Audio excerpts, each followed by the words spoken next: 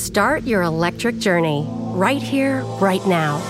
With a Volvo XC90 Recharge, our plug-in hybrid SUV with extended range. For more everyday electric journeys on a single charge, with a hybrid option for longer adventures. Contact your local retailer to book a test drive or design your own vehicle at volvocars.com/US. The Volvo XC90 Recharge Plug-in Hybrid, the electric car with a backup plan.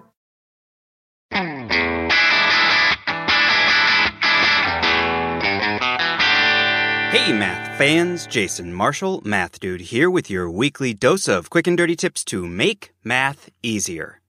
As we discussed last time, my backyard and, thanks to my young daughter, even small portions of my house are currently flooded with fall leaves. All of this lovely foliage I'm living in and amongst has gently raked me into a rather pensive mood and has me contemplating some of the intersections between math and leaves. That's why we spent time last week talking about one of these math-leaf connections known as the stem and leaf plot. If you joined us for that, you'll remember that we've thus far learned how to make stem and leaf plots, but we haven't yet had a chance to dig in and figure out exactly why such plots might be useful. So, what are stem and leaf plots good for? What can they tell us? And why might we want to make them? Those are exactly the questions we'll be answering today.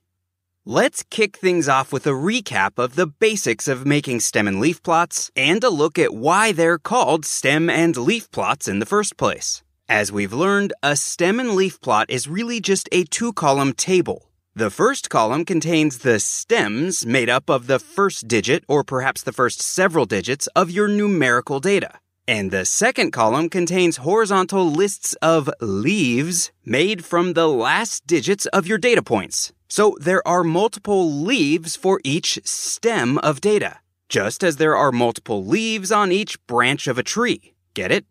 To illustrate what this all means in practice, we imagined measuring the widths of a bunch of leaves, all of which were between 7 and 23 centimeters wide.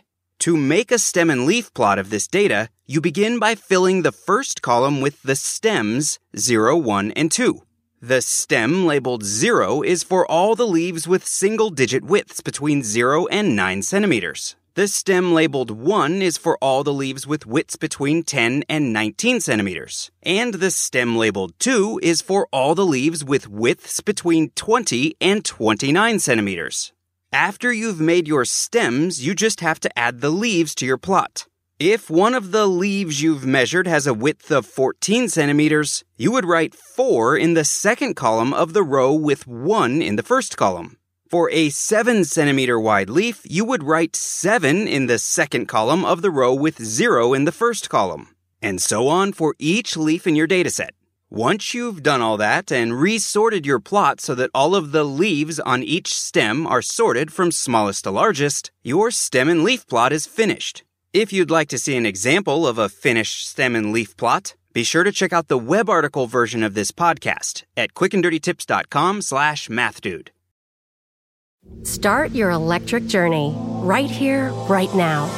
With a Volvo XC90 Recharge, our plug-in hybrid SUV with extended range. For more everyday electric journeys on a single charge, with a hybrid option for longer adventures.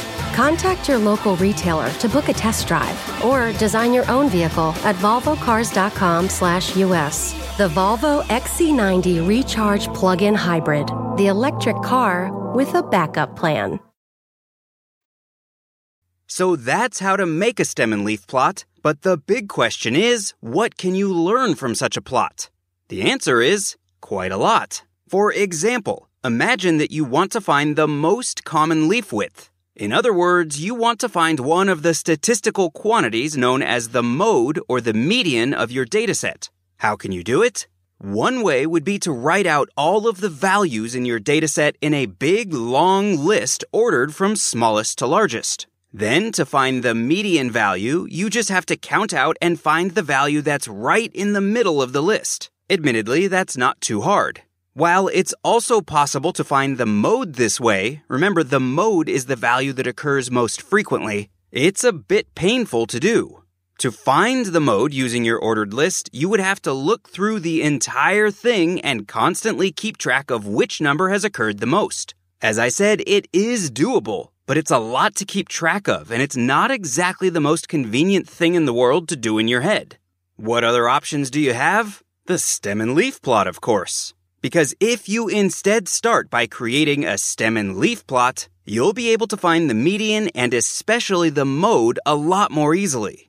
The organization provided by the two columns of the stem and leaf plot make it a little bit easier to figure out which number is in the middle of the dataset. That's the median. And a whole lot easier to find the mode. Why the big improvement in finding the mode? Well, if you think about it, you'll see that the organization provided by the plot makes it easy to see which leaf occurs most frequently. And that most frequently occurring leaf for a given stem must be the mode of the dataset. Just look for the leaf that repeats itself the most. Easy. So stem and leaf plots are great for investigating the frequency with which different values occur.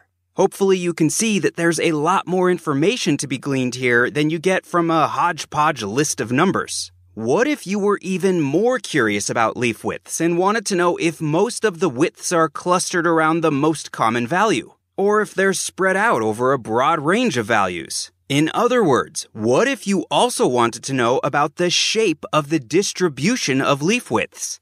A stem and leaf plot can help here too, since it will immediately show you if most of the values are clustered together, or if they're evenly spread out over the different stems, or anything else. So stem and leaf plots are also great for investigating the shape of your dataset. While stem and leaf plots are a useful tool, they're not the only way you can investigate these types of questions about a set of data. Another big technique for studying this type of data, in particular for studying the distribution or shape of a dataset, is to use something called a histogram. What's that? Well, unfortunately, as so often happens, we're all out of time for today. So the answer to that question will have to wait until next time. In the meantime, if you're looking to have more fun with math, please check out my book, The Math Dude's Quick and Dirty Guide to Algebra. With the holidays fast approaching, keep in mind that it's a perfect gift for you and all the math fans in your life. Also, be sure to check out the catalog of the other 264 Math Dude episodes. They're all available at quickanddirtytips.com/mathdude and through your favorite podcast app. While you're out and about on the internet this week, remember to become a fan of The Math Dude on Facebook at facebook.com/thematthdude and on Twitter at twitter.com/jasonmarshall. Until next time, this is Jason Marshall with The Math Dude's Quick and Dirty Tips to make math easier. Thanks for listening, math fans.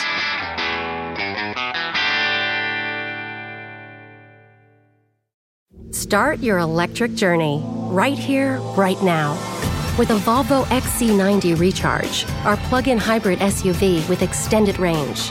For more everyday electric journeys on a single charge, with a hybrid option for longer adventures. Contact your local retailer to book a test drive or design your own vehicle at volvocars.com/US. The Volvo XC90 Recharge Plug-in Hybrid, the electric car with a backup plan.